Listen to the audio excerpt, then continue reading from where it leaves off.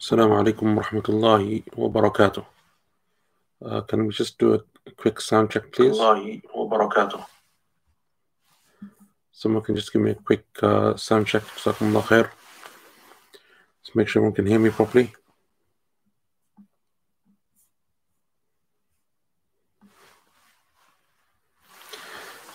Okay, alhamdulillah, jazakallah khair. طيب, بسم الله الرحمن الرحيم. الحمد لله رب العالمين. اللهم صل وسلم وبارك على نبينا محمد وعلى آله وصحبه أجمعين أما بعد. Welcome to our fifth lesson of QP3, Quranic Progression Year 3. And alhamdulillah, last week we completed the tafsir of Surah Al-Zalzala, which was our first surah that we've covered this year. So inshallah ta'ala, today we will go on to the tafsir of Surah Al-Bayyinah. So inshallah ta'ala, what we're going to do is, so last week we covered the final few verses of Surah Al-Zalzala. Just a very quick recap. We spoke about the last three verses of Surah Al-Zalzala and how Allah subhanahu wa ta'ala, after mentioning the opening portion of Surah Al-Zalzala, where Allah Azza wa Jal speaks about the gravity of Yawm al-Qiyamah and the different major events that will take place on the onset of the Day of Judgment, Allah subhanahu wa ta'ala then gives us the reasoning or the result of what will happen on that day. So those great events happen, but what does that culminate with? What does that end in? And that ends with Allah subhanahu wa ta'ala holding creation to account. يَوْمَئِذٍ يَصْدُرُ النَّاسُ أَشْتَاتًا لِيُرَوْا أَعْمَالَهُم فَمَنْ يَعْمَلْ مِثْقَالَ ذَرَّةٍ خَيْرًا يَرَهُ وَمَنْ يَعْمَلْ مِثْقَالَ ذَرَّةٍ شَرًّا يَرَهُ. Allah subhanahu wa ta'ala will hold each and every single one of us to account, to the extent that even the smallest grain, the smallest seed, the smallest weight, Allah subhanahu wa ta'ala will bring forth of good and evil, respectively rewarding those who did good and punishing those who did evil. And so that is a surah that speaks about the gravity of Yawm al-Qiyamah and the gravity of that day, and in terms of, and it speaks of the precise nature of Allah subhanahu wa ta'ala's accounting and judgment on Yawm al-Qiyamah. And how many things, and how often have we said that there are so many things that we forget concerning what we do, in terms of actions, in terms of speech, in terms of statements, in terms of the emotions that we bring about as a result of our actions and our deeds, that we then neglect, or we think too significant or too unimportant to focus upon. But Allah subhanahu wa ta'ala mentions within the Quran then how Allah Azza wa Jal holds all of that to account, right?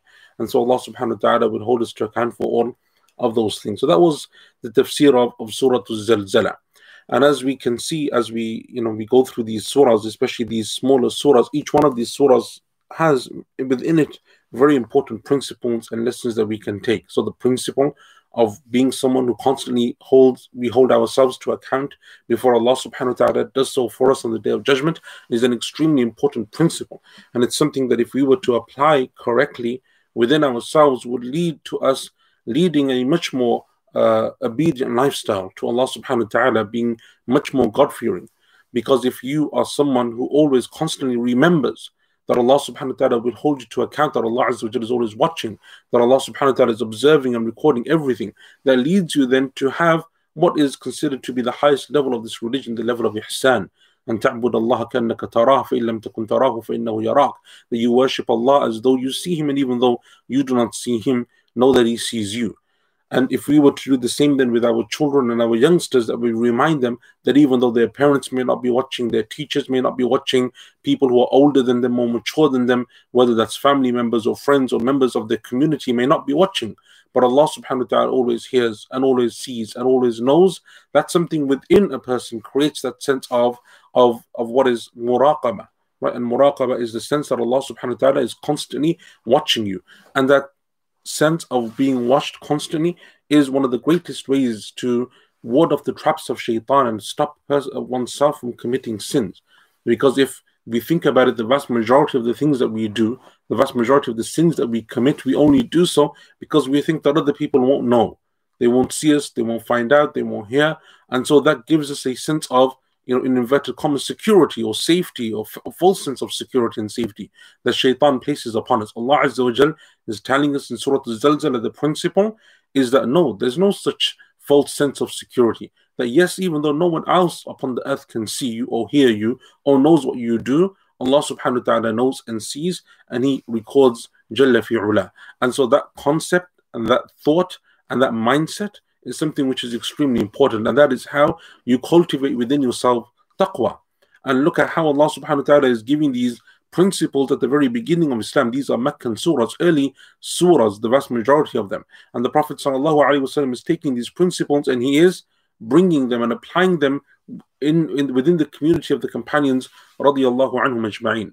And so that then leads to having a community of people who are God-fearing, a community of people who are God-conscious, a community of people who understand then that we are people who will be held to account. So therefore, if I oppress you, ultimately I am only oppressing myself. If I harm you, ultimately I will be the one who will be harmed, because my deeds will be taken from me, or I will be punished on Yawm al-Qiyamah, on the Day of Judgment. So that understanding is extremely important, and that is what Allah subhanahu wa ta'ala stresses to us in the Quran. So if we are people then who can take these principles and apply them, now that we know the in-depth, deep tafsir of the Quran, then that's how tafsir is meant to work. The tafsir, remember, is not just meant to be for us to learn the classical sayings of the scholars, or to learn the positions, the different varying positions amongst the scholars with tafsir concerning the explanation or the meaning of a verse. It is about taking that knowledge then and applying it to the best of our ability within ourselves, in the way that we think and the way that we act and the way that we deal with others. That is something which Allah subhanahu wa ta'ala wants from us. And that is why the companions radiallahu anhum ajma'in, when you understand then, once you understand this principle, the statement of some of the companions of how they would only take 10 verses of it at a time and study them and memorize them and learn them and understand them and apply them before moving on to the next 10. Because that is always the goal of seeking knowledge. The goal is never to finish the book. It is never to finish the Quran. In our case, it is never the principle and the goal is always to benefit. So if you're benefiting, you're increasing in knowledge, you're coming closer to Allah subhanahu wa ta'ala, you're using your time in a wise manner, that is the whole goal of knowledge. The goal of knowledge has never been to finish all of these books, but that you take rarely, or if little or anything from them. So if you look at the principles of the scholars, you find that there are scholars today, I know some of our teachers and some of the scholars, for example, in Saudi Arabia, because I'm very familiar with the scholars of that country, they would spend years teaching a book. Sheikh Muhammad Mukhtar al-Shanqiti, Hafidhullah Ta'ala, in the Mosque of the Prophet Sallallahu Alaihi Wasallam, took us years to finish Umdatul Ahkam with him. And Umdatul Ahkam is a very small collection of hadith that focuses on the chapters of fiqh. This is one of the smallest collections of hadith that you will find concerning that, because it only deals with the hadith that are collected in Al-Bukhari and Muslim, doesn't mention any of the hadith. We took years finishing that. And then the Shaykh Hafidhullah began Umdatul Fiqh, which is a text in Hanbali fiqh, and again, took him years. I graduated and we still hadn't finished that book. So the scholars were never concerned about finishing things, because what you will learn in terms of principles and so on, you will learn through that study and through that knowledge, and that is the mark of a good teacher. And if you find that kind of good teacher, then that is a blessing of Allah subhanahu wa ta'ala, because I know that there were many of our teachers who started with their own teachers' books, and it took them, for example, 20 years to finish Sahih al-Bukhari, 15 years to finish Tafsir ibn Kathir. So we're talking about, like, literally, it's like most of a good chunk of your life, 20 years studying a single book. But what you will learn in that 20 years will make you and produce a scholar. Those people become scholars in their own right. So that is always the purpose of knowledge. And that's why it always reminds me of the statement of Imam Ahmad rahimahullah, when one of his sons came to him and he said concerning, he asked his father who he should go to after his father passed away, which other scholars would he recommend that he studies with. So he mentioned the name of a scholar who wasn't well known and wasn't considered to be from amongst the most knowledgeable people of that time and in that land. So he said, "Oh, my father, is there not someone who is more knowledgeable than him? Aren't there people there that are more well known, more knowledgeable?" He said, "Yes, but he has already attained the fruit of knowledge," meaning that he's a man of taqwa, a man of ikhlas, a man of piety, a man of sincerity. That's what you want from your teacher when you come to seek knowledge from them. So the teacher is the one who should, to the best of their ability, the greatest teachers of those who bring you closer to Allah subhanahu wa ta'ala, who connect you to Allah, connect you with the Quran, connect you with the Prophet sallallahu alaihi wasallam. They are those who, as the Prophet said sallallahu alaihi wasallam, khairun nas idha ru'u dhukir Allah, the best of people are those who, when you see them, they remind you of Allah. And so when you see them, whether they are scholars or not scholars, those people, Allah subhanahu wa ta'ala has blessed them with that ability, and that is inshallah a sign of goodness for them, and it is a sign of Allah wanting good for them, that Allah subhanahu wa ta'ala gives them that ability, and when people see them, they are reminded of Allah. because of their character, because of their dealings, because of the way of what they remind others of, and so on and so forth. So that was the tafsir of Surah Al-Zalzala. And so inshallah ta'ala, this week we come on to Surah Al-Bayyinah.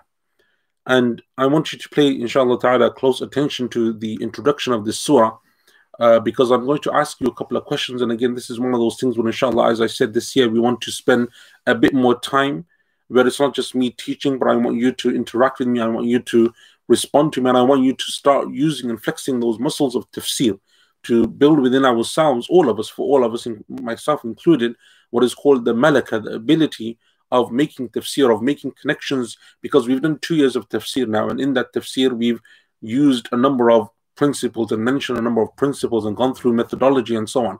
2 years now it's a good time to start actually using some of that knowledge, using some of those principles, applying them and seeing how it works. And at the beginning it will always be a stuttering process. You trip and you stand, and you trip and you stand, and you walk step by step. It's a stumble at the beginning, but as you train yourself and you get used to that, then that is something which you will find is better. That's something which I also benefited from the methodology of some of our teachers. And in fact, if you read in the biographies of the teachers before that, one of the ways that they would teach is by examining their students and by testing them and by giving them responsibility to go away and research something and to go and do something.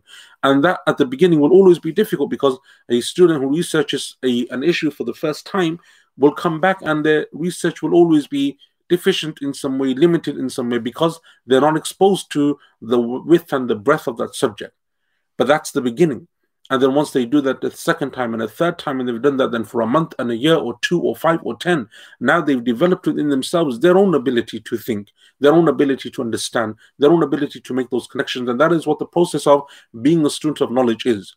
If you, at the end of a 1 year, 2 year, 10 year, 20 year process, can still not make connections for yourself, think for yourself, understand for yourself, and see how things weigh up between yourself, then you haven't really studied the methodology of knowledge. You've taken that knowledge, but you haven't understood the methodology. And that's why the scholars are eager when they teach fiqh to teach usul al-fiqh with it. When they teach hadith, they teach the sciences of hadith with it. And when they teach tafsir, they teach you the principles of tafsir alongside it, so that you are then able to come and to see for yourself, or make those deductions for yourself. And clearly that then is relative to the person, depending on how much they study and how much they advance in those studies. And Allah subhanahu wa ta'ala is the one who grants all success. So inshallah, we're going to begin with the muqaddimah, the introduction of this surah. And as we always do, we'll begin with the names of the surahs. But then when we come on to some of the other discussions, like whether it's Makki or Madani and so on, that's when I want some of your feedback, inshallah ta'ala. So the introduction of this surah, the names of this surah. I have for you 7 names for the surah that I have found within the various collections of hadith and tafsir. The first of them is the one that we know this surah by now, the name that we know this surah by now, and the one that it is most famously known by now, and that is Suratul Bayyinah. Suratul Bayyinah. And that is found at the end of the first verse of this surah, حَتَّى تَأْتِيَهُمُ الْبَيِّنَةِ. Right? And bayyinah means proof, it means evidence, it means clarity, and so on. And this is the name that is found in a number of works of the early scholars of hadith, such as Ibn Abi Hatim, rahimahullah ta'ala. Remember, Ibn Abi Hatim is a famous scholar of hadith, but is also a scholar of tafsir, because one of his works, his tafsir, is a collection of all of the different narrations of the Salaf concerning tafsir that he found. Also, Imam al-Nasa'i, rahimahullah ta'ala, in his Sunan, also refers to this surah, Suratul Bayyinah. And that's also, by the way, a very good way of understanding. I think we probably mentioned this before, but just in case I've overlooked to mention it, one of the good ways of understanding how the Salaf understood or the tafsir of a surah, or the names of a surah, or what is considered, for example, in the surah to be abrogated, for example. A very good resource for that is the collections of hadith, because the majority of the scholars of hadith, especially like the 6 collections of hadith, and some of their contemporaries like the Musnad Imam Ahmad and the Muwatta Imam Malik and the Musannaf Ibn Abi Shayba and Abdul Razak and so on, these are early collections of hadith, right? So, for example, if you look at some of these scholars, some of them passed away around the year 300, like the last of them to pass away. They passed away around the year 300 of the Hijrah, 350 of the Hijrah. This is the kind of era we're talking about. So still within the first 3 odd centuries of Islam. So they are people who are very much amongst a plethora of scholars, thousands of scholars that are living of their time. So when they say that it is the tafsir of Surah Bayyina, for example, or Surah Zalzala, and they name it with that, it shows you that that was one of the dominant names of the surah during that time. So An-Nasa'i rahimahullah ta'ala also mentions this, and then later on we have Al-Imam Al-Baghawi and Ibn Al-Jawzi alayhim rahmatullah, amongst others from the scholars of tafsir, who mention this as Surah Al-Bayyinah. And again, just in case I've forgotten to mention this before, a very good work from the collections of tafsir, from the books of tafsir, that focuses on the names of surahs and what you will find in different writings of the Mus'haf, in different copies of the Mus'haf, how surahs were named in the different writings of the Mus'haf in early times, as well as what the scholars have said, is the tafsir of Ibn Ashur. Ibn Ashur rahimahullah ta'ala, in his Tahrir wa Tanwir, his tafsir, focuses on this, and that's not something which you will find in many, especially even of the early collections of tafsir and the works of tafsir. You don't find scholars pinpointing and focusing on the various names that a surah is known by. Sometimes As-Suyuti rahimahullah ta'ala does this, especially in Al-Itqan and in others of his works, but you won't find, even As-Suyuti is relatively not too early, right? He died around the year 911 or something, so he's still relatively later on concerning the names of the scholars. So you will find Ibn Ashur rahimahullah ta'ala pays very good attention to this, and it's always good to refer to that if you want more information in terms of the names of any of the surahs of the Quran. So the first of the 7 is Al-Bayyinah, right? And we said Ibn Abi Hatim, An-Nasa'i, Al-Baghawi, and Ibn Al-Jawzi amongst the scholars of Islam. The second name that it is known by is Lam yakun alladhina kafaru, which is taken from the first portion of the first verse, right? And this is actually a name that is mentioned in the hadith of the Prophet ﷺ, which we'll mention in a short while when the Prophet ﷺ is referring to this particular surah. This is how it is named in the hadith of the Prophet ﷺ that is authentic. Lam yakun alladhina kafaru. And so that is the second name by which this surah is known. The third name by which it is known is an even shorter form of the beginning of the surah, and that is Surah Lam Yakun. Surah Lam Yakun. And that's what Imam Al-Bukhari rahimahullah ta'ala in his tafsir, before him Abdullah ibn Mubarak rahimahullah in his tafsir, Imam Al-Tirmidhi in his Jami', his collection of hadith, Imam Al-Tabari, Ibn Atiyah, Ibn Kathir alayhim rahmatullah. So one of the most common names that you will find, especially in the early collections of hadith and tafsir, for the name of this surah is Surah Lam Yakun. Surah Lam Yakun, and as we've mentioned numerous times before, that is a very common way of the early scholars naming a surah. If it doesn't have a set name that it is known by, they will often refer to it using the opening part of its first verse, the first few words or so. So we have Al-Bayyinah, we have Lam Yakun alladhina kafaru, and we have Surah Lam Yakun. The fourth name that it is known by is Ahlul Kitab, the people of the book. And this I didn't find in in any of the early collections of hadith or tafsir, but Ibn Ashur rahimahullah ta'ala says that it is found in some of the early copies of the Mus'haf, what is recorded as being some of the early manuscripts in the copies of the Mus'haf. And in particular, he says in the Mus'haf of Ubay ibn Ka'b radiyallahu anhu, the famous companion and the famous scholar of the Quran, this is how he referred to the surah. He used to call it Surah to Ahlil Kitab, the surah of the people of the book. And obviously there's nothing wrong by having a surah named after a group of non-Muslims. So Allah Azza wa Jalla, as we know, we have a surah in the Quran called Surah Al-Munafiqun, right? So Munafiqun is the hypocrites, and they are the worst of the disbelievers. So there is nothing that goes against that being a name that you will find in some of them. So that's what is mentioned by Ibn Ashur rahimahullah ta'ala. So that's number 4, Ahlul Kitab. The fifth name that it is known by is Al-Bariyah, right? Al-Bariyah. And that's taken from the verses towards the end of the surah, verses 6 and 7, where Allah Azza wa Jalla refers to the people of the fire as Sharul Bariyah, the worst of all creation, and the people of paradise as Khairul Bariyah, the best of all creation. So Surah Al-Bariyah. And again, Ibn Ashur rahimahullah ta'ala is the one who mentions this, and he says that it is what is referred to as a surah by Abu Amr ad-Dani. And as we mentioned before, I believe, when we were speaking about the QP special that we did on the qira'at, on the different modes and methods of recitation of the Quran, we said that ad-Dani is one of the famous scholars of the qira'at, and he's from the teachers of the teachers of Imam al-Shatibi rahimahullah ta'ala. So when Imam al-Shatibi came and he did his famous poetry that is known as the Shatibiyya in qira'at, it is actually a poetic version and a summary of a book, and that book was by Ad-Dani, rahimahullah ta'ala. So he's one of the famous scholars of the qira'at, and most people that have an ijazah, if not everyone that has an ijazah today in one of the qira'at, one of the names that they often find within their ijazah will be Ash-Shatibi, and one of the names that they will find within their ijazah is the name of the scholar also Ad-Dani, because he's from the teachers of Ash-Shatibi. So that's the fifth name. So far we have Al-Bayyina, Lam yakun alladhina kafaru, Surah Lam yakun, Surah Ahlul Kitab, Suratul Bariyah. The sixth name is also one that Ibn Ashur rahimahullah ta'ala mentions, and that is Suratul Infikak. Al-Infikak, which is the root word of one of the words that is mentioned in the first verse of this surah. Can anyone tell me what that is? Which verse or which word of the first verse is Al-Infikak the root word for? So when we look at the first verse, Allah Azza wa Jalla says, لَمْ يَكُنِ الَّذِينَ كَفَرُوا مِنْ أَهْلِ الْكِتَابِ وَالْمُشْرِكِينَ مُنْفَكِّينَ حَتَّى تَأْتِيَهُمُ الْبَيِّنَةِ. Which of those words are we looking at? Yes, so Salih and Sumaira, Munfakkeen and Dawood and others. Jazakumullah khair. So Munfakkeen is a word, the asl of which, or the root of which, is Al-Infikak. So Al-Infikak and Munfakkeen, we will speak about the meaning of it, but generally it means to become separated or to distance yourself or to stop or something. That's what Al-Infikak means. So Al-Infikak here is one of the names that is also mentioned as being the name of this surah, and that is what is also referred to by Ibn Ashur rahimahullah ta'ala in his tafsir.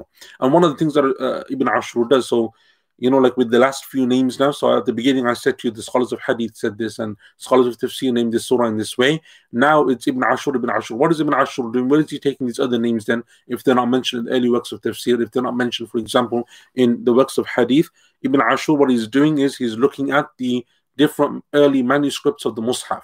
Right, so you have a collection of musahif, like if you go to these different museums even today, or these libraries that have these old copies of the Quran that were written over time, some from the 3rd century, the 4th century, the 5th century. What he's looking at to see is how were these surahs named during that time.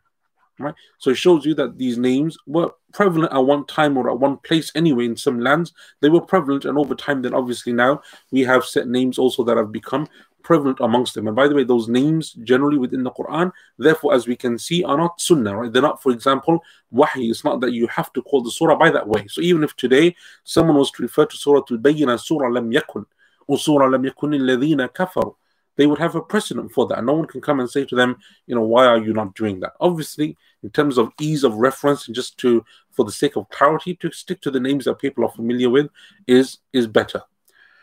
So Al-Infikak is the 6th name. The 7th and final name then is Al-Qayyimah. Al-Qayyimah. And Al-Qayyimah is also taken from the surah. Allah subhanahu wa ta'ala says, وَذَلِكَ دِينُ الْقَيِّمَةِ. And again, this is something which Ibn Ashur rahimahullah ta'ala mentions. And again, he ascribes this particular naming of the surah to Al-Qayyimah to Al-Imam Ad-Dani as well, rahimahullah ta'ala. So these are the 7 names. So to recap, the first 3 are what you will find, or what I found anyway, in the early collections of hadith and tafsir. And then the other 4 are names that you find in the different musahif that Ibn Ashur rahimahullah ta'ala refers to in his tafsir. So the first 3 that you find in the early collections of hadith and tafsir is Al-Bayyinah, Lam yakun alladhina kafaru, and Lam yakun. Those are the 3 that are known, that this surah is known by. And then you have Al-Ahlul Kitab, Al-Bariyah, Al-Infikak, and Al-Qayyimah. Al-Infikak and Al-Qayyimah. And Salih very kindly, Jazakallah khair, on the chat in our comments has written that down for you for greater clarity.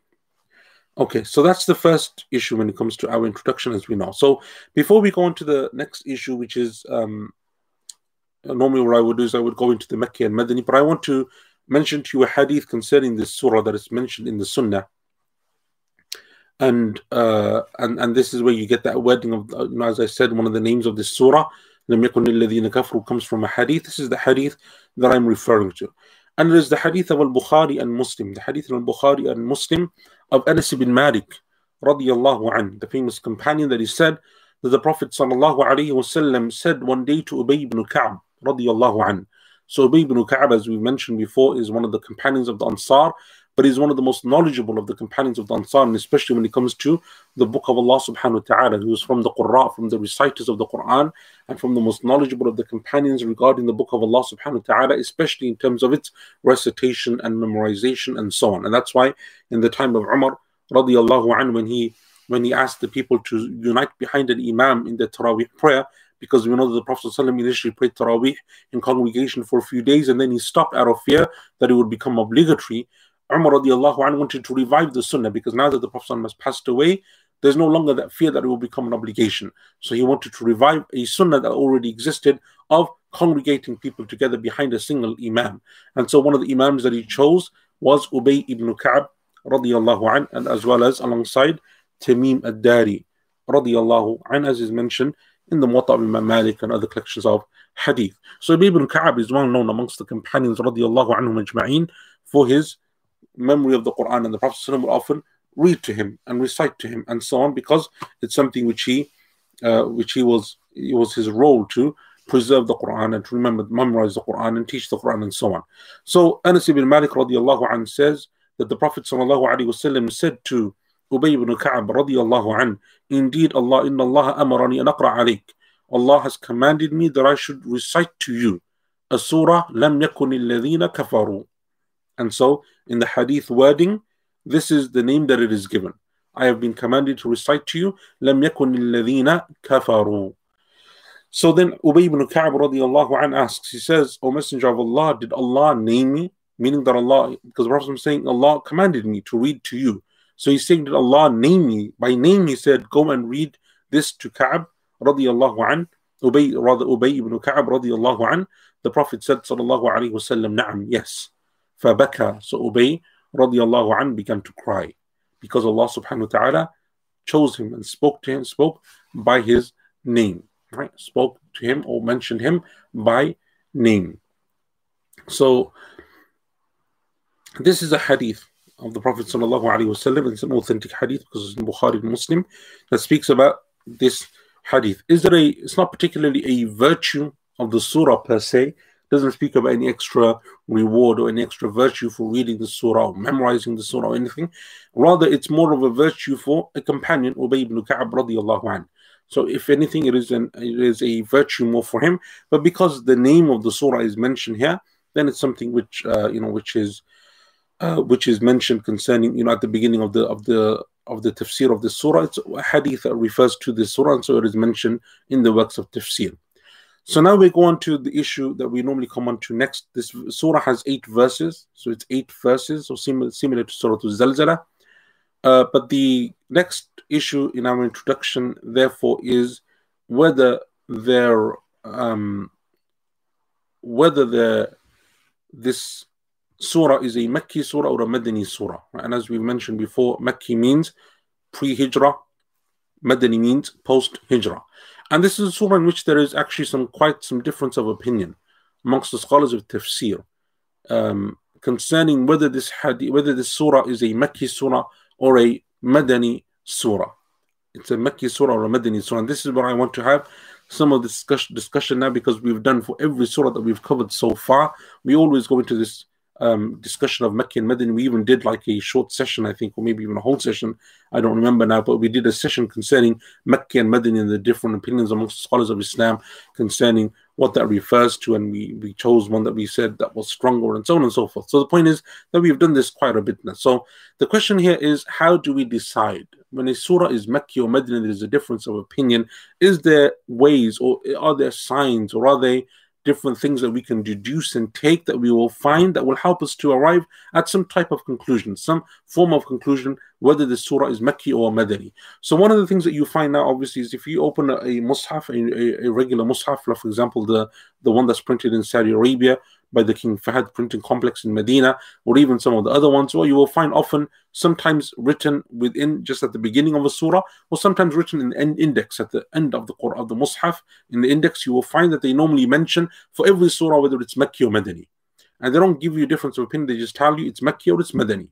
But as we've seen now, a number of these surahs, even though we may say that they are Makki or Madani, actually you find amongst the Salaf and amongst some of the scholars of tafsir that there was a difference of opinion for a number of these surahs. So what they're doing then, therefore, in that version or in that copy of the Mus'haf that you have, is that they're giving you what they consider to be the strongest of those opinions. But the point is that if you delve deeper, you often find that there is a difference of opinion concerning this issue. And we've mentioned before reasons as to why that may occur as we've discussed some of these points. So likewise in Surah Al-Bayyinah, there is a difference of opinion. So amongst the scholars are those who say that it is a Makki surah revealed before the Hijrah. And amongst the most famous people that it is said supported this position was the mother of the believers, Aisha, radiyallahu anha, amongst others. And it is the position that you find is mentioned by some of the scholars of tafsir as well. From amongst them, Al-Imam al-Baghawi, in his Tafsir al-Baghawi, he mentions this surah as being a Makki surah. And others will mention, the difference of opinion without really choosing one. So Al-Qurtubi and others usually don't really necessarily choose. They just mention to you what they consider the difference of opinion that occurs, right? And actually, Ibn Atiyah, if I remember correctly, Ibn Atiyah, rahimahullah, in his tafsir, mentions that this is the opinion of the majority, right? Mentions that this is the opinion of the majority, even though you will find others that say actually the opinion of the majority is that it is a Madani surah. But Ibn Atiyah, whether that is a mistake on his part or whether it's something which he found somewhere, he doesn't reference this. He says, but he ascribes this opinion of it being a Makki surah, which is the position of Aisha radiyallahu anha, amongst others from amongst the scholars of tafsir, saying that it is a Makki surah. The second opinion, therefore, that it is a Madani surah. And as I said, there are a number of scholars who consider this to be the position of the Jamhur, of the majority of the scholars of tafsir, and you find that actually most of them will say this is the opinion of the majority. Ibn Atiyah seems to have either made a mistake or he found something else and he chose the other position, but the majority of the scholars of tafsir hold that this surah is Madani. That's the opinion of the majority. So even if they don't choose necessarily between the two as to which one is stronger, they will say, but this is the position of the majority. And the companion that famously supported this position was Abdullah ibn Abbas radiyallahu anhuma, the famous companion and scholar of tafsir. And amongst the scholars who chose this position from amongst the scholars of tafsir was Al-Imam Ibn Kathir rahimahullah ta'ala, amongst others. And I think now in most masahif anyway, if you were to look at the index, you will find that they list this surah as a Madani surah. My question for you, therefore, is what can you see from just what we've discussed from two things? Number one, what I've mentioned to you so far already, from the introduction that we've done so far. So whether that's the hadith that I mentioned or the names of the surahs that we covered. And number two, just by looking at the surah itself, by just looking at the Arabic and looking at the translation, if you need the translation. So without us going into any further detail, any tafsir, any opinions, any statements of the scholars, how can we, what are some of the signs, what are some of the evidences that we can use to support either position, whether it's a Makki surah or whether it's a Madani surah? So this is what I want you to help me with, right? I want us to think back to those principles that we've covered before, where we've had differences of opinion and how sometimes we've made tarjih, we've chosen a position, how sometimes, for example, there'll be some mitigating circumstance, or there'll be something that will derive. It's not obviously obvious, it's not overt, because if it was obvious and overt, there wouldn't be a difference of opinion. But how can we make some of those deductions, whether you choose the position of Makki or Madani, for either of them? Because the point here isn't to choose what is the correct or stronger opinion. I will, inshallah, we can go into that slightly later. The question here, or the point here, is to use that skill, to develop that skill. And so that's what we're trying to do here, rather than focusing on the end result, right? The end result, inshallah, is something that we will look at slightly later. Solange says, the mention of Ahlul Kitab suggests that it is Madani, because there was not much interaction with them in the Meccan era. So that's very good, right? So that's a very good method of deduction. The fact that Allah subhanahu wa ta'ala is focusing on the Yahud and the Nasara, the Jews and the Christians, the people of the book, is, as we know, generally speaking, something that happens more towards the Madani surahs rather than the Makki surah. So that's a very good deduction to make. The position that you will find some of the scholars mentioning, Imam al-Shawkani rahimahullah ta'ala mentions, just to just to kind of throw a curveball into there, is that they will say, for example, that because the Jews and the Christians used to worship other than Allah by saying that Uzair is the son of Allah and Isa alayhi salam is the son of Allah, That's why they're mentioned in this verse along with the mushrikeen. So Allah says, Min ahli kitabi wal mushrikeen. And what Allah Azza wa Jalla is saying, that they would also fall under the mushrikeen in general. So it's not specifically referring to them, it's referring to the mushrikeen, that they are involved within it as well. But anyway, that's a different point. The point is that that is a very good deduction. Jazakallah khair. Muniza mentions the same thing. Madani surahs usually mention the people of the book. Samira, very good. What Solange mentions, but also zakah, because zakah is mentioned in, or is legislated in Mecca, in Medina, which is correct, right? So when Allah Azza wa Jalla says, وَمَا أُمِرُوا إِلَّا لِيَعْبُدُوا اللَّهَ مُخْلِصِينَ لَهُ الدِّينَ حُنَفَاءَ وَيُقِيمُوا الصَّلَاةَ وَيُؤْتُوا الزَّكَاةَ. Right? And this is something which we will mention, inshallah, when we come onto the tafsir. In fact, Ibn Atiyah, rahimahullah ta'ala, even though he kind of like said that the position of the majority is Makki, he says that one of the things that shows that this surah is Madani, one of the evidences that could be used, is the fact that Allah mentions and specifies zakah.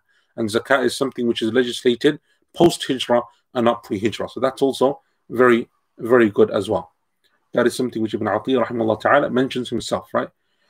Solange, the mention of zakah also point towards it. So again, these are not necessarily definitive, right? Because it's hard to be definitive. And obviously Ibn Atiyah and other scholars have come across this stuff before, but these are indications, right? So obviously when there's a difference of opinion, it means that there is no clear-cut evidence. If there was a clear-cut one, there wouldn't be a difference of opinion, like with some of the surahs of the Quran. When there's a difference of opinion, what we have to do is try to deduce and derive and look at different things and so on. So, Sarah says, Ayah 4 talks about the people of the book in Medina, Ayah 5 about zakah laws, so very good. That's also the same. Muhammad, the likely one, other one will be in Mecca. They did not read the Quran that open. So the calling of Ka'b to read it would have happened in Medina. Which is, you're kind of there, but not so much in what you're saying, because there's no reason why the Prophet ﷺ wouldn't have read the Quran out loud to a companion. So yes, they didn't read the Quran openly to wider community. For the Prophet ﷺ go to certain companions, as he did, he taught them the Quran in Mecca. So there's no reason why that couldn't happen. So your point is correct, but not from the way that you mention it. The way that you would deduce it from the hadith is that Ubay ibn Ka'b radiyallahu an is a companion who only lived in Medina. He's from the Ansar, so he wasn't in the Meccan period. He's not from the Muhajirin. He's from the Ansar. So the fact that he's mentioned in the hadith by name, go and read it to Ubay ibn Ka'b radiyallahu an, shows or would indicate that this surah is a Madani surah then. Now, clearly the response to that, what is the response to that? How could we respond to that? So those scholars who say, no, it's still a Meccan surah, they're obviously aware of the hadiths in Bukhari and Muslim. It's not like a fringe hadith, it's a very mainstream hadith. How would they have responded to that? So Solange, very good. The response to that would be, he could have been asked to recite it years after its revelation. So it could have been that the Prophet ﷺ was just told to read it to him at that time. So he read it to him. Doesn't necessarily mean that it was revealed at that moment, but rather that he's just been commanded. And so that's also very important. When you look at hadith, it's very important to understand the wording and the message of the hadith. The hadith doesn't speak about revelation. It speaks about recitation. And that could be interpreted in both ways. And in fact, there are some wordings of the hadith that say that it was at the time of revelation. When it was revealed, the Prophet ﷺ was told to go and recite it to Ubay ibn Ka'b radiyallahu an. But that is not the wording of Al-Bukhari and Muslim. It is in some of the other wordings of this narration. So some of the scholars who took those other wordings hold on to the position, therefore, that it's Madani. Those scholars who just took the wording of Bukhari and Muslim would have said, no, actually, the hadith, it could have been, it's possible that it was revealed in Mecca, but now the Prophet has just been commanded to read it and recite it to Ubay ibn Ka'b radiyallahu an for whatever reason. So anyway, that's very good. Jazakumullah khair. That's what I wanted to see, and inshallah, you've done very well. That's what we need to do. So when it comes to this position, and remember that always in the class, I may not necessarily do this and go into so much detail concerning who said what and why and when and whatever. But the point is that one of the benefits of seeing this is, okay, so Solange asks a very good question. I can't see anything that points towards it being a surah. Very interested in knowing what it is. One of the ways that one of the things that they would say that it is a Makki surah is its length. Because if you look at the Madani surahs, the vast majority of them, the vast overwhelming majority are longer.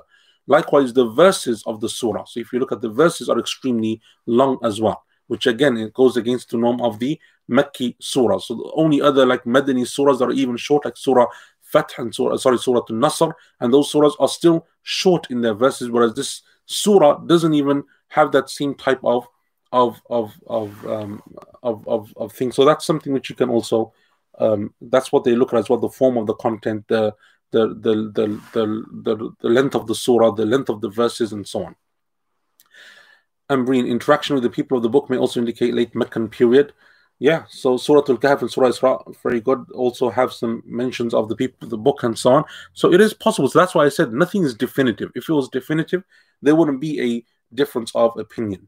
But again, it is about the, looking at those signs and so on. So again, the point being here is that it's something which we do, even if it's not mentioned necessarily, or if you're doing your own reading, even away from QP, you're reading Ibn Kathir, or for those of you that followed Jalalain, and you found some of those, some of those issues. One of the ways of developing your own ability to make tafsir, especially for those of you that have done tafsir before, you've been to courses, you've attended lectures, is now that you've taken that information, try to take the principles and take the methodology, because once you do that, it's much more easier and more able for you. And that's how you develop as a student of tafsir and a student of knowledge in general. And that's the same, by the way, for hadith, for fiqh, for any science of Islam. So if you have that ability and you're taught that way of developing methodology yourself and taking principles and applying them and using them, that has always been the process of knowledge. That is how you have scholars that produce scholars, right? Students of knowledge who produce students of knowledge. So our teachers were students of teachers, and they were students of teachers. How does your teacher become a scholar? How are the scholars today across the Muslim world scholars in their own right? Everyone started where we started. Everyone started with, Surah An-Nas. Everyone started with Alif Ba Ta. Everyone starts with the first hadith in Arba'in al-Nawawi, the fourth hadith of Nawawi. Everyone starts with the chapter of water in fiqh. Everyone starts from the same place. The method and the way that it is done is that you're producing students of knowledge, you're advancing them, you're helping them by teaching them those principles and how to use them as well. So inshallah ta'ala, over the next this year anyway, in particular, we will focus more on this bi'idhnillahi ta'ala, as and when it is possible to do so. So we may not do every time, because as you can see, it takes a good while to have this type of discussion. But I think inshallah, if you guys, especially if you guys enjoy it and you want to do more, I will inshallah ta'ala try to incorporate more and try to keep it balanced so that we don't go too far into this, so that we're just having discussions all the time and we're not really getting much tafsir done either. So at the beginning of Surah Al-Bayyinah, going into this actual surah itself, as we said, it's of 8 verses. Allah subhanahu wa ta'ala begins by saying, Bismillah ar-Rahman ar-Rahim, لم يكن الذين كفروا من أهل الكتاب والمشركين منفكين حتى تأتيهم البينة. Allah begins by saying, those who disbelieve among the people of the book and the idolaters were not about to change their ways until they were sent clear evidence. Until they were sent clear evidence. Now, with this particular surah, I'm going to go into quite some detail. Sorry, in this first verse, we're going to go into quite some detail, and I'm not sure if we'll get to the end of this in today's lesson. But this is something which you will find there is a great difference of opinion over. What is the great difference of opinion over in this verse? In fact, to the extent that you will find Al-Wahidi, rahimahullah ta'ala, in his tafsir, Al-Wahidi has a well-known tafsir, an abridged tafsir, which is, even till today, in many parts of the Muslim world, like in North Africa and other places, when they come to study tafsir, one of the books that they will use, in some places is Tafsir Jalalain, in some places Tafsir Al-Kathir, and others, Tafsir Al-Wahidi is still used. It's a shorter tafsir, a bit like Jalalain, and the style is similar, and some people say that the Jalalain benefited from Al-Wahidi in his method and approach to tafsir. He mentions, his tafsir is also of that way. It has obviously some errors and mistakes in it, like Jalalain, but generally it is a tafsir that is still today widely used and studied and read. Al-Wahidi in his tafsir mentions concerning this first verse, he says that it is one of the most difficult verses of tafsir. One of the most difficult verses of tafsir. What does he mean by that? He means that there are so many varying different opinions concerning the meaning of this verse that it is difficult, therefore, to arrive at one position. That is his opinion. And you will find this statement amongst the scholars of tafsir for various verses of the Quran. So Al-Wahidi said it concerning the first verse of Surah Bayyinah. Others said it concerning some of the verses of Surah Ma'idah. Like, for example, the verse of testimony at the time of death in Surah Ma'idah, يَا الَّذِينَ آمَنُوا شَهَادَةُ بَيْنِكُمْ إِذَا حَضَرَ أَحَدَكُمُ الْمَوْتِ. That verse in Surah Ma'idah, some of the scholars said that is one of the most difficult to make tafsir of. And others, you will find maybe 10, 12 opinions if you read the different various books of tafsir every so often. And that's, by the way, a very nice, one of the things, as we said last week, I think, in the books of tafsir, there are so many gems that you can take. They're not necessarily tafsir, they're just gems and pearls that you can extricate from them. One of those gems is these statements of the scholars that they have, that this verse we found to be the most difficult to make tafsir of. I found this verse to be the most difficult when it came to tafsir, right? And you'll find varying opinions, right?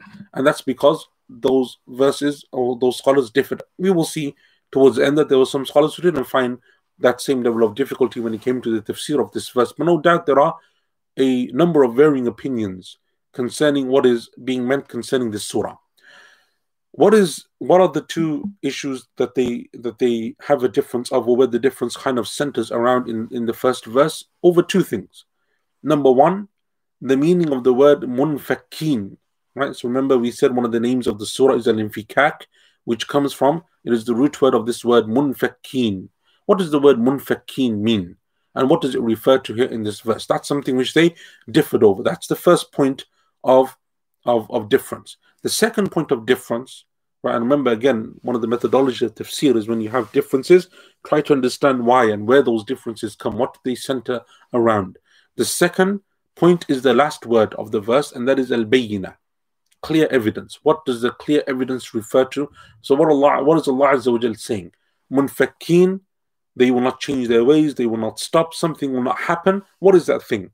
What does that word munfakkin mean? Does it mean to stop? Does it mean to change? Does it mean to accept? Does it mean to reject? What is it referring to? And the clear evidence, the bayyinah, what is Allah subhanahu wa ta'ala referring to?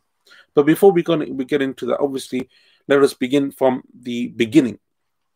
Allah subhanahu wa ta'ala says, لَمْ يَكُنِ الَّذِينَ كَفَرُوا, those who disbelieve, مِنْ أَهْلِ الْكِتَابِ وَالْمُشْرِكِينَ, among the people of the book and the mushrikeen. And Ibn Kathir rahimahullah ta'ala said, obviously the Ahlul Kitab are referring to the Jews and the Christians, and the mushrikeen, the idolaters and the polytheists, refer to others who worship anything besides Allah subhanahu wa ta'ala. So the word mushrikeen generally in the Quran, when it is referred to in the Quran, includes everyone, right? So the word kafir, the word mushrik, disbeliever, polytheist, and the word mushrik comes from shirk, which means anyone that associates something with Allah in worship. That is a, if you like, a catch-all phrase. It includes every type of disbeliever. So you're either Muslim or you're a disbeliever. You're either a mu'min, a believer, or you're someone who doesn't believe in worshipping Allah subhanahu wa ta'ala alone. So that is a general term. However, sometimes Allah subhanahu wa ta'ala specifies certain groups of people, like we have obviously in a number of verses of the Quran that Allah Azza wa Jal refers to the Ahlul Kitab, the people of the book, Ya Ahlul Kitab, and Allah refers to them in specifically. And then sometimes Allah subhanahu wa ta'ala refers to them even in more distinct detail. So Allah refers to the Christians as Christians, the Jews and the Jews. So inna alladhina amanu walladhina hadu wal nasara, those who believe and those who are Jews and those who are Christians. And sometimes Allah subhanahu wa ta'ala can refer to other beliefs and other religions, such as the Magians, the Majus, as Allah Azza wa Jal mentions in Surah Al-Hajj. So when Allah subhanahu wa ta'ala specifies, so if Allah Azza wa Jal mentions generally the word kafirin, mushrikeen, refers to all of them. If Allah subhanahu wa ta'ala then specifies, He specifies the people of the book, the Jews, the Christians, and so on. In this verse, though, what we find is Allah Azza wa Jal joins between the two. So we just said the mushrikeen includes everyone. So why then does Allah subhanahu wa ta'ala mention Ahlul Kitab, one mushrikeen? Why not just say mushrikeen? Then include everyone. Mushrikeen would include the Jews, includes the Christians, includes everyone. So why define them first, or specify them first, and then mention all of the other disbelievers as well? And that is because Allah subhanahu wa ta'ala will begin by speaking about all of them, but then Allah Azza wa Jal towards the middle of the surah, as you see, changes.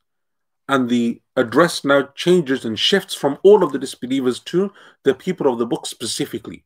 And that happens around verse, I think, 4 or 5. So when that happens, that shift, now Allah Azza wa Jal is addressing particularly the Ahlul Kitab, the Jews and the Christians, the people of the scriptures of the book. And so therefore, because there will be that differentiation, because there will be that split in who is being referred to, Allah subhanahu wa ta'ala begins by mentioning all of them together at the beginning, and Allah Azza wa Jal knows best. So Allah subhanahu wa ta'ala refers to the people of the book, which includes the Jews and the Christians and all of the idolaters. And He says munfakina, which the translation that we have here, which is the one of Professor Abdul Halim, were not about to change their ways. And in fact, one of the things that I wanted to do, which I will do now, inshallah, very quickly, is look at the other translations, because that's something which is always helpful to see how other people have translated this verse. So just give me 1 second here. Let me bring this up. So we have, if we bring up, let's see. So Muhsin Khan says, those who disbelieve from among the people of the scripture and among al-mushrikun were not going to leave their disbelief until there came to them clear evidence. Sahih International, those who disbelieved among the people of the scripture and the polytheists were not to be parted from misbelief until there came to them clear evidence. Yusuf Ali, those who reject truth among the people of the book and among the polytheists were not going to depart from their ways until there should come to them clear evidence. Mufti Taqi Uthmani, those who disbelieved from among the people of the book and the polytheists were not expected to desist from their wrong beliefs unless there comes to them a clear proof. Right? So we have being stopped, and we have changing their ways, and we have departing from what they were upon. Right? So those are the different translations that we have. So the word munfakina, what does it refer to? Right? I said this is where you have the first major difference of opinion. Qatada and Mujahid, rahimahumullah, from the early scholars of tafsir, as we know, said the word munfakina means that they will not stop what they are doing. Will not stop what they are doing. Al-Imam al-Bukhari, rahimahullah ta'ala, in his Sahih, when he came to explaining the word munfakin, he said the word munfakin means za'ilin, that they will continue to be on their ways until. Right? Qatada, rahimahullah ta'ala, said concerning or Rad ibn Zayd, rahimahullah, said concerning the word munfakin, that they will not stop doing what they are doing until they separate from that when they see the clear evidence. And obviously the second issue is, what is the clear evidence referring to? Is it referring to the Quran? Is that the clear evidence? Is it referring to the Prophet sallallahu alaihi wasallam? Is it referring to something else that they see that makes them very clear? And Imam al-Tabari, rahimahullah ta'ala, he says that the scholars of tafsir differ concerning this verse. He said, so some of them said that these disbelievers and the people of the scriptures, the Torah and the gospel, and the disbelievers from those who worshipped other than Allah subhanahu wa ta'ala will not stop until there comes to them. So the word munfakin, he says, will not stop, will not desist until حتى يأتيهم البينة, until the clear evidence comes to them. He says that clear evidence is the Quran. He says that's one opinion that is referring to the Quran. The second opinion, he says, rahimahullah ta'ala, that others from amongst the scholars said that the people of the book and the mushrikun will not stop what they were upon, will not stop holding on to the description of the Prophet ﷺ that they found within their scriptures until he would be sent. And once he was sent, meaning it was actually the Prophet ﷺ who came as the final prophet, then they would leave him. Then they would stop and they would turn away from him. What is the difference between these two opinions? These are the two opinions that he refers to. The first one is that the disbelievers continue upon their evil and they continue upon their disbelief until the Quran comes to them. And when the Quran comes to them, one of two things happens. Number one is those who wish to believe accept the teachings of the Quran and they become Muslim. And those who want to continue, then the evidence has been established upon them. Right? So that's the first opinion. The second opinion that he mentions, rahimahullah ta'ala, is a slightly different issue. And that is that what Allah Azza wa Jalla is saying, according to that second view, is that the people of the book, especially, will not stop from holding on to what they found in their scriptures, because we know that both the Christians and the Jews believe in a Messiah. They believe in a Messiah. They believe that a prophet will come at the end of time, a Messiah, and he will come and he will, bring salvation and so on and so forth. That's a belief that all of the three Abrahamic faiths share. As Muslims, we believe that Isa alayhi salam will return, and the Jews believe something similar, and the Christians believe something similar. We differ as to who and what circumstances and how, but we have that general belief that exists. Each of the this is referring to something different. What Imam al-Tabari rahimahullah is not referring to the end of time. He's referring to the description that the Jews and the Christians found within their scriptures, that after their prophets, a prophet would come. Right? It is linked to the end of time in the sense that because they disbelieve in the Prophet ﷺ, they say that the prophet will come later on at the end of time. But the point is here that they found a description that another prophet was to come. The Jews found that, the Christians found that. They found a description. They thought, though, that it would be from amongst them. So if you look, for example, in Bukhari, the long hadith of Abu Sufyan, when he speaks about how he went to the Roman emperor, Heraclius, and he spoke to him, and he went through a long thing. One of the things that Heraclius says is that we knew that a prophet was going to emerge. They were Christians. We found it in our scripture, but we never thought that prophet would be from you, from the Arabs. Meaning, they thought that it would be from Bani Israel, because prophets for generations and generations have always been from Bani Israel. Now, all of a sudden, the prophet comes from the Arabs, the Prophet sallallahu alaihi wasallam. So what Allah is saying, that they will not leave the description of the prophet that they were promised. They hold on to it, they're expecting it, they hope for it until the actual prophet is sent, meaning our Prophet Muhammad sallallahu alaihi wasallam. Then when they realize that actually this man is not from amongst us, this man is not from Bani Israel, this man is not from our line of prophets, or the ones that we consider to be our prophets, then they will leave him. And that is what is being referred to here. Al-Imam al-Tabari rahimahullah ta'ala then says, وَأَوْلَى الْأَقْوَالِ فِي ذَلِكَ بِالصِّحَّةِ. And the strongest of those opinions, in my view, is, he says, that the disbelievers and the mushrikeen will not stop concerning the issue of the Prophet sallallahu alaihi wasallam until clear evidence comes, and that is the actual sending of the Prophet sallallahu alaihi wasallam by Allah subhanahu wa ta'ala to the creation. And so it's as if Al-Imam al-Tabari rahimahullah ta'ala goes more towards that second opinion and goes more towards that second view amongst the scholars. So we see here Imam Tabari making choosing a particular position, that position being that it's referring to the Prophet sallallahu alaihi wasallam. Why is he choosing the position that it's referring not to the Quran? Right? Because bayyina can mean the Quran, it can mean the Prophet sallallahu alaihi wasallam. Why does he choose the Prophet sallallahu? Because of the beginning of the second verse. Allah says, حَتَّى تَأْتِيَهُمُ الْبَيِّنَةِ, until clear evidence comes to them, رَسُولٌ مِّنَ اللَّهِ, a messenger from Allah.